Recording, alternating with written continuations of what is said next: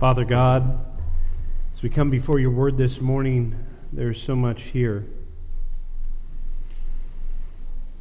We need your Spirit to bless us, to guide our hearts, to watch over them, so that we might feast upon the truth of your word. We ask this in Jesus' name. Amen. Truly is too much here in this word. Abby Steik, your job has gotten very easy for the next couple weeks. Just start putting the same verses and put part 2, part 3, maybe part 4, maybe part 5.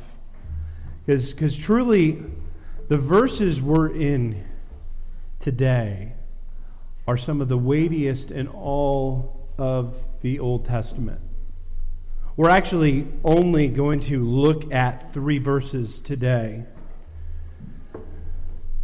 In chapter 2, verses 23 through 25. During those many days, the king of Egypt died, and the people of Israel groaned because of their slavery and cried out for help.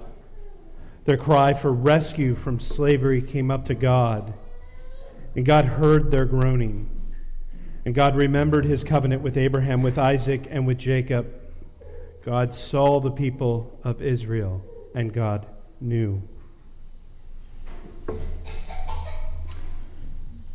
The problem we have in large part when it comes to Exodus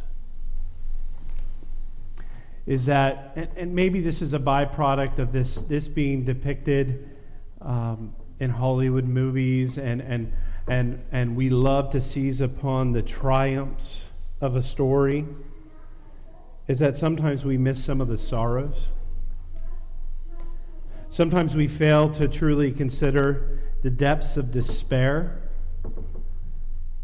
We talked about this a couple weeks ago, and I mentioned how at that time the Battle of Stalingrad 80 years ago was still raging on.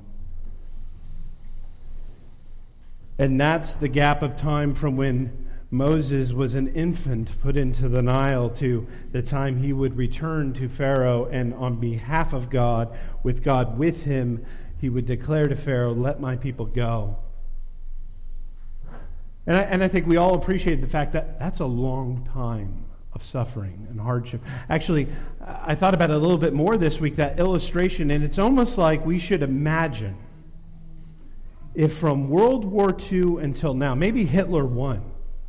Let's go into an alternate universe where Hitler won, and he continues to enact his Holocaust on the ancient people, the Jewish people, but also those Christians like we know happened to the Corrie ten Boom family who would speak up against evil. He continued to have his extermination for 80 years.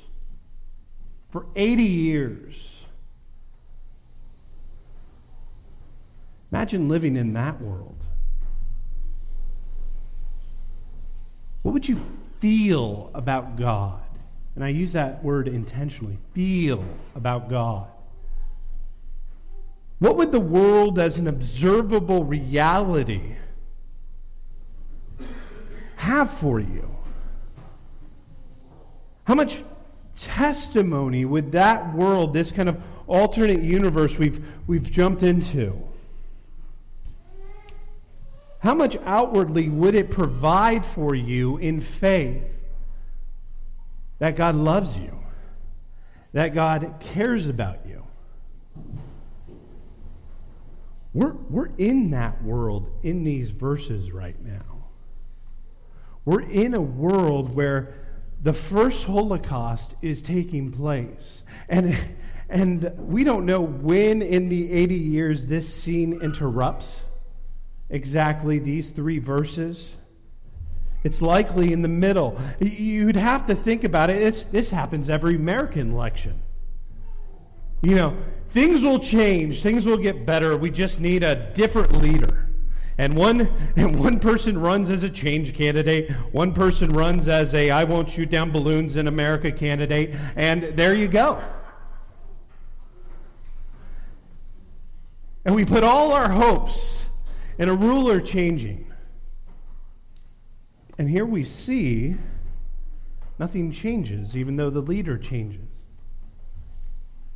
The groans are still there. The suffering is still there. The slavery is still there. It seems never ending. It's been 80 years. We have to appreciate that. Charlton Heston wasn't capable of portraying that kind of struggle, of dealing with a God who at times will allow suffering through the course of an entire lifetime. People came and went. People lost children. People lost siblings. People lost spouses. People lost friends. People lost their own lives in the course of this time. All through the suffering endured in this, the first Holocaust. And we need a Christian faith that it maturely and soberly considers this fact.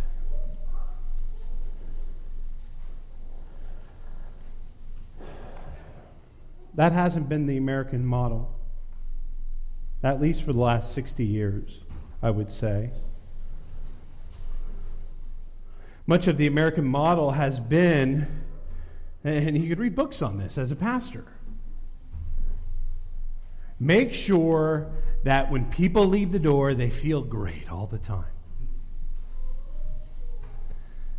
You know, sunshine and rainbows. And then maybe they'll get addicted to that feeling good, and they'll come back the next week, and they'll come back the next, and they'll come back the next. Make sure you don't talk about evil. You don't identify evil. You kind of talk about it vaguely. I was just listening to a sermon I was asked to listen to by somebody. Nobody you would know. And they were asking my thoughts about this preacher. And the preacher just would not call evil, evil. And that's the school of American preaching. That's what the guys with shiny white teeth, bleached white teeth, will teach us if we watch them on TV. Sunshine and rainbows. And here's a scripture passage that says, what if God for 80 years gives you no deep feeling of his presence, no observable fact of the reality of him in the sense of just overwhelmingly answering the prayer? I mean, we're a people who, this could even happen at times in the prayer meeting. You know, we've been praying for something for 2-3 weeks now. Why hasn't God answered it? 80 years. 80 years.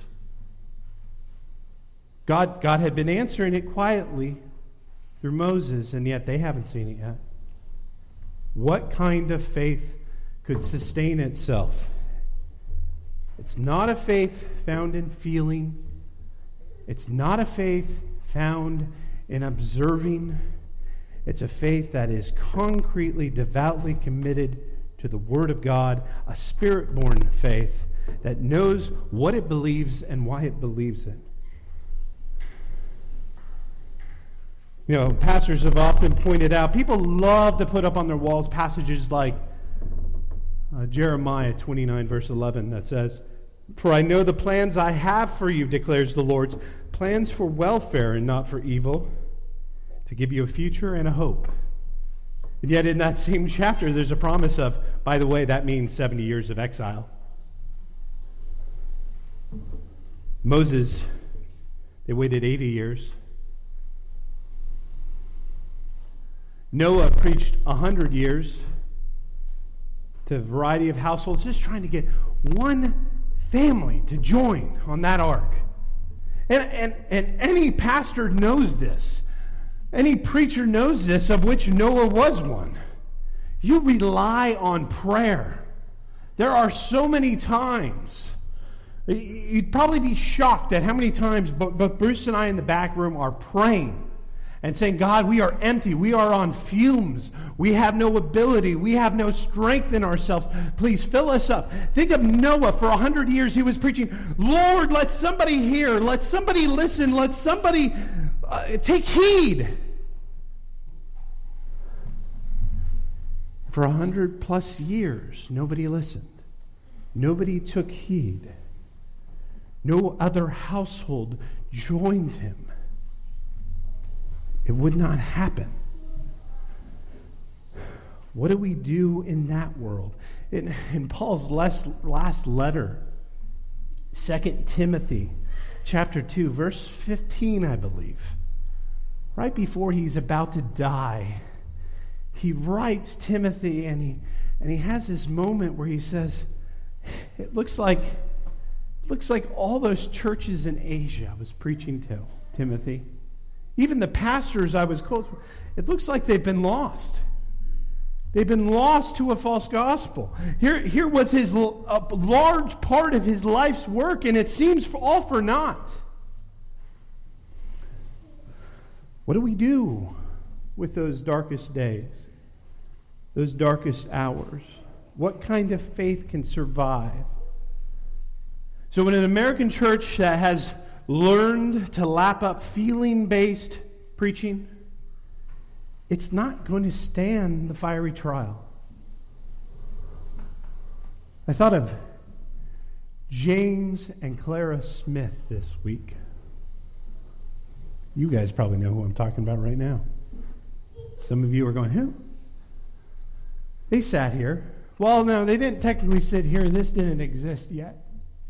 This part of it, at least. And worship was downstairs, except the men would come up here. James Smith is the gravestone by the Gemein House. James Smith, when he reached manhood, he joined the gunpowder trade. That was a trade of his grandfather. It's a dangerous trade. There are bodies in that cemetery from that trade. Eventually, at some point in his life, he realizes this is dangerous work, and he ends up becoming a hotel manager for safety purposes. He meets Clara. He marries Clara. They have 8 children.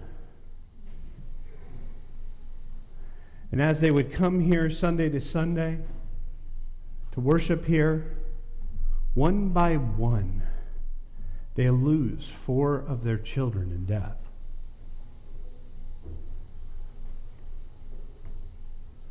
Four times they had to come to this place in order to worship the God who doesn't always answer prayer the way we want it to be answered.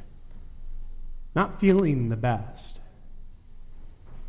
And 4 times they went behind by that Gemein House about 200 yards away, and they buried in the ground one of their 8 children. If they had looked to America, looked to the hope of the stars and the stripes. This got up here, by the way, in 1950. It wouldn't have been up here at that time. The headlines would have been utterly discouraging. As Abraham Lincoln, this Republican, has been elected president, and there's a great stir about this man named Lincoln, this Republican in the Democratic South. There's rumblings that they're going to secede. The headlines of the world were constantly discouraging. There's no hope for that family in the headlines in America. And then eventually war breaks out. And James Smith joins the Pennsylvania Cavalry. And on July 3rd, at the Battle of Gettysburg, he's called to a farmhouse and to help a general, by the way, who you know, General Custer, whose army is currently in a conflict, whose army is currently in a conflict that the tide has not been stemmed, the battle has not been decided of this skirmish.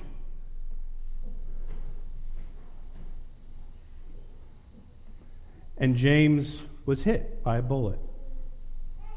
The once gunpowder maker who went away from gunpowder because he wanted to do a more safe job was hit by a bullet fired with gunpowder. For 2 days, he suffered as he died, and then his body was returned eventually here, and his wife Clara, next to their 4 children, had to watch as their husband was lowered beside them. She would actually have to leave the area and move in with family.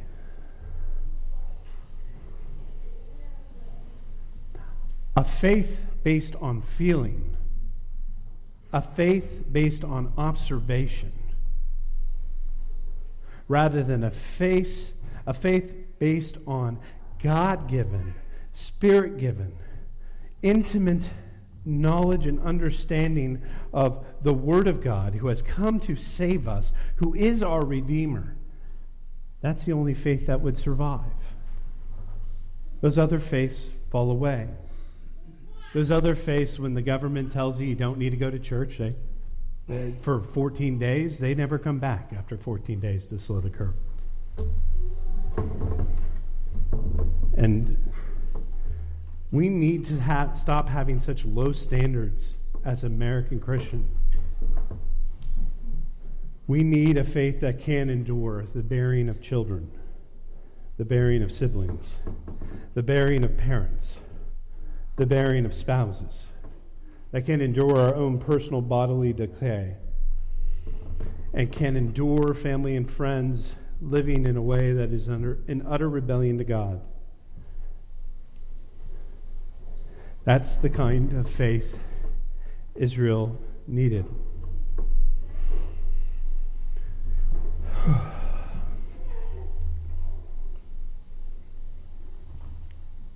It's not a faith of novelty.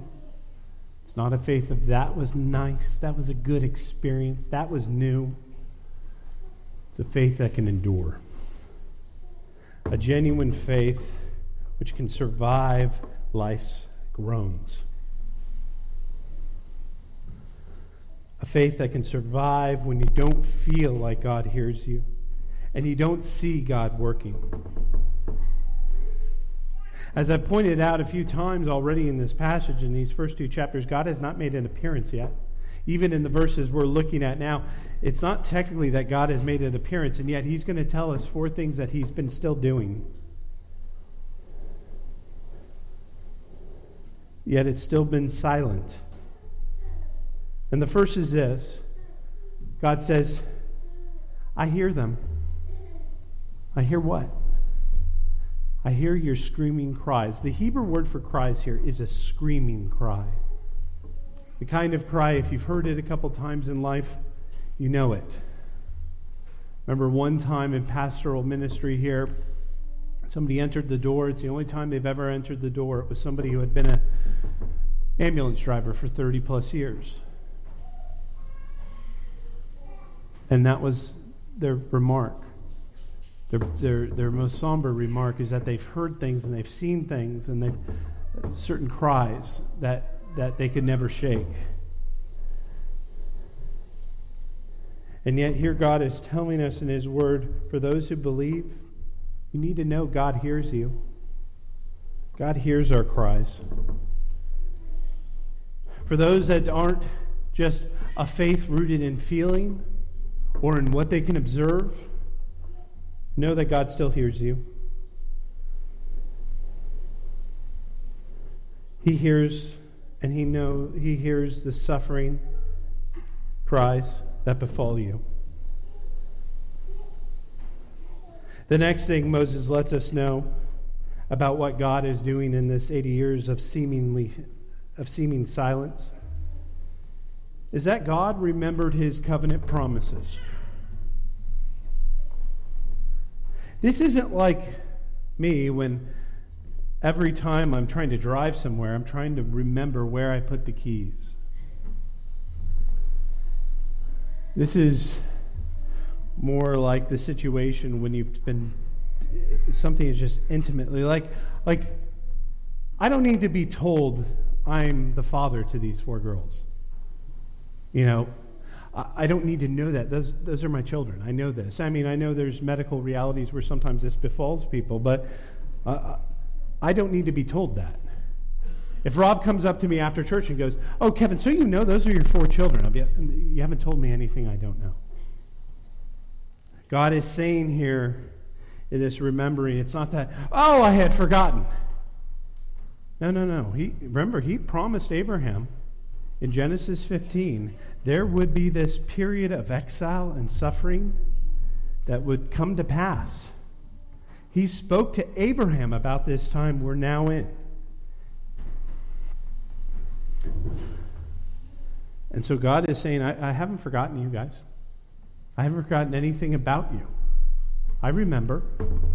I know what I'm doing. He's a God who remembers all his promises. He remembers his promises to Adam and Eve. He remembers his promises to Noah. He remembers his promises to Abraham. He remembers his promises to Noah. He remembers his promises to David. And if you have seized upon the promises of God in the Word of God through faith, he remembers every promise he has ever given you. You were saved by grace alone, through faith alone, not of your own doing, but the gift of God, so that no man can boast.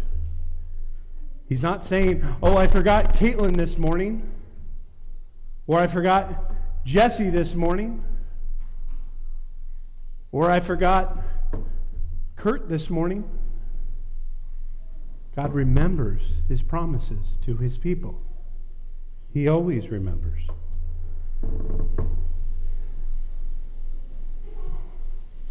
Which leads us into the next thing God makes clear. In verse 25, God sees. God sees. God sees this people of Israel. It's one thing to say you hear the cries of suffering. It's one thing to say you remember your promises. It's another thing to see. I can think of some of the greatest hardships ever faced by American society. Battle of Gettysburg. Abraham Lincoln, as the president in November, goes out, I think it was November 19th, goes out to make the Gettysburg Address, to see the battlefield,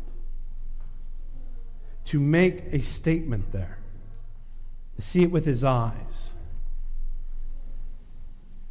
We have etched in our history the remarks of FDR, the acknowledgement of what happened in Pearl Harbor. For those of us who remember the morning of September 11th, how could we forget a couple days later when George W. Bush, with the bullhorn, says, "I hear you. I hear you." And pretty soon the whole world will hear you. We want to be seen. I think it's maybe even one of our great struggles in humanity is when we feel invisible to the world. Then depression can seep in. And God says, "I see you."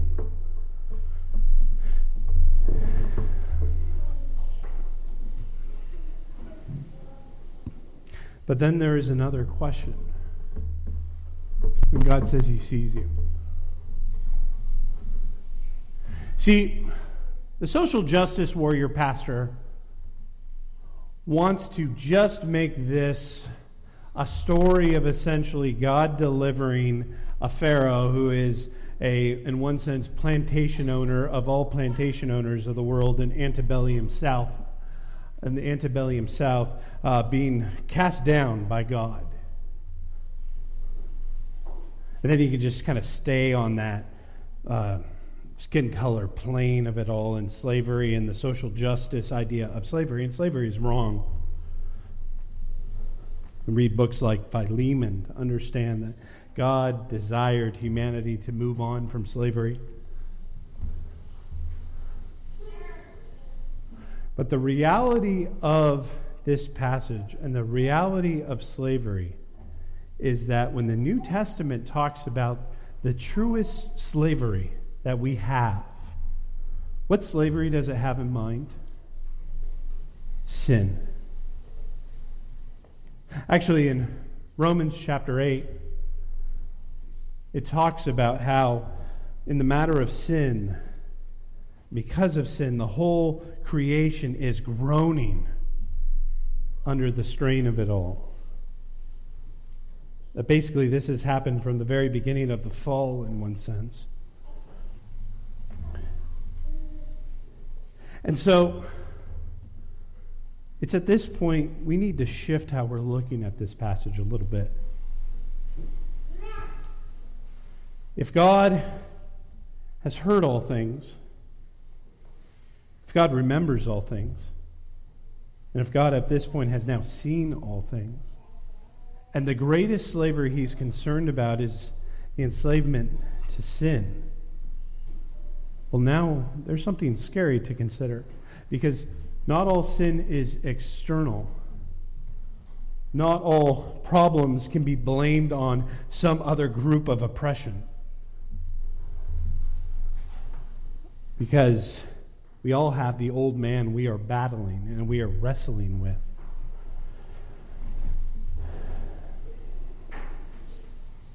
I have failed in woefully sinful ways to be a good son, to be a good husband, to be a good father, to be a good friend, to be a good pastor. People have groaned due to sins I have committed, and also I have sins that have been put upon me that have caused me to groan. Who will deliver? Who has heard? Who has seen? God has. God has seen. And so we can't make too much of the 80 years of silence and forget about maybe the 80 years of our mortal life and the sins we will struggle with and the sins that God has seen. We need a mediator. We need restitution. And immediately when we start thinking this way, we start thinking, how could God love me? How could God love me? And actually the Christian church embraces a whole variety of heresies about this because it struggles with this question. It doesn't answer it well. How can God love me if I continue to struggle at times in sin? And then we have the last thing this passage tells us about God in the silent moments, in the silent groans of life, in the silent enslavements that ensnare us. God tells us he knew us. He tells Israel, I know you. And the knowing here is an intimate knowing. It is a marital-like knowing. There is an intimacy in this knowing. When God has heard everything I've ever said, when he's remembered everything I've ever said, when he's seen everything I've ever said, how can God still love me? Because you don't understand. I'm an intimate God. I'm there with you. I've been with you the whole time, all along the way. In all the trials, in all the struggles, I've been there with you. I am a God who is there. And we need that. We need that so we have a faith that can survive when feeling is not there. When what we observe out in the world does not appear to be encouraging. It needs to be a faith where you know God intimately hears, God intimately loves, God intimately cherishes you, and he will never forsake you.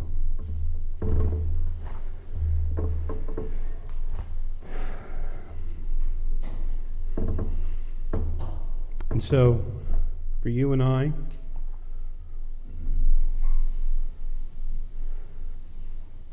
in the dark moments, in the moments that generations before us in this very church have seen and witnessed, dark moments brought about by external forces, dark moments brought about by our own indwelling struggles with sin, dark moments brought about by the pieces of stone that are still within our heart. We need in those moments of difficulty and suffering to know a God, that we have a God who hears us, who remembers us, who has seen us, and still intimately wants to know us. Even though the fires of judgment should have long ago consumed us, in this world with devils filled, a mighty fortress is our God. The book of Hebrews declares our God is a consuming fire. And there are two ways to approach that fire. One is through the road of taking up your cross and following Him. It's a road of suffering, but the suffering will lead to a greater purification, to the point, to that great moment I so look forward to when we will see Him and be made perfectly like Him. But there is another group. There is a group that will refuse to be purified in the suffering of life, that will forsake God, that will curse at God, that will wave their fist at God, that will go into the grave hating God. And for them, there's another fire. A sobering reality. And so come now. Come now to the mediator for our sin, who allowed himself to bear the wrath of God that was worthy for us to bear, and took it upon himself upon the cross, and now freely offers you his grace. For God's people, for those he intimately loves like this, a cross-like love, we endure in pain, we endure in suffering, and we endure because of the work of Christ. Because he's the God who entered the fiery trial of this world for our sake and purified us and our sins by taking them upon himself and dying in our place. This is the hope of all of those who are a Hebrew in spirit, a separated one, a distinct one, in which that name truly means. By those who have been uniquely set apart by God. The world looks at them as separate and distinct and odd. Even as we saw in the first chapter of Exodus, they were even rooting for the Pharaoh's project to succeed the people. And while the kings of this world might never care for our groans and our cries, they might never know our names, they might never hear us, might never remember us, never think upon us. The King of Kings and the Lord of Lords, who's seen all, who knows all, who sustains all, he intimately abides with us. That is our Christian hope when not every prayer is answered in this life. That the one we pray to has seen us, has heard us, has remembered us, and intimately knows us in such a way we need never to fear, and we need to share that deliverance with others. When we can't observe, when we can't feel his abiding presence, this is the faith we cling to. Amen? Amen. Let us pray.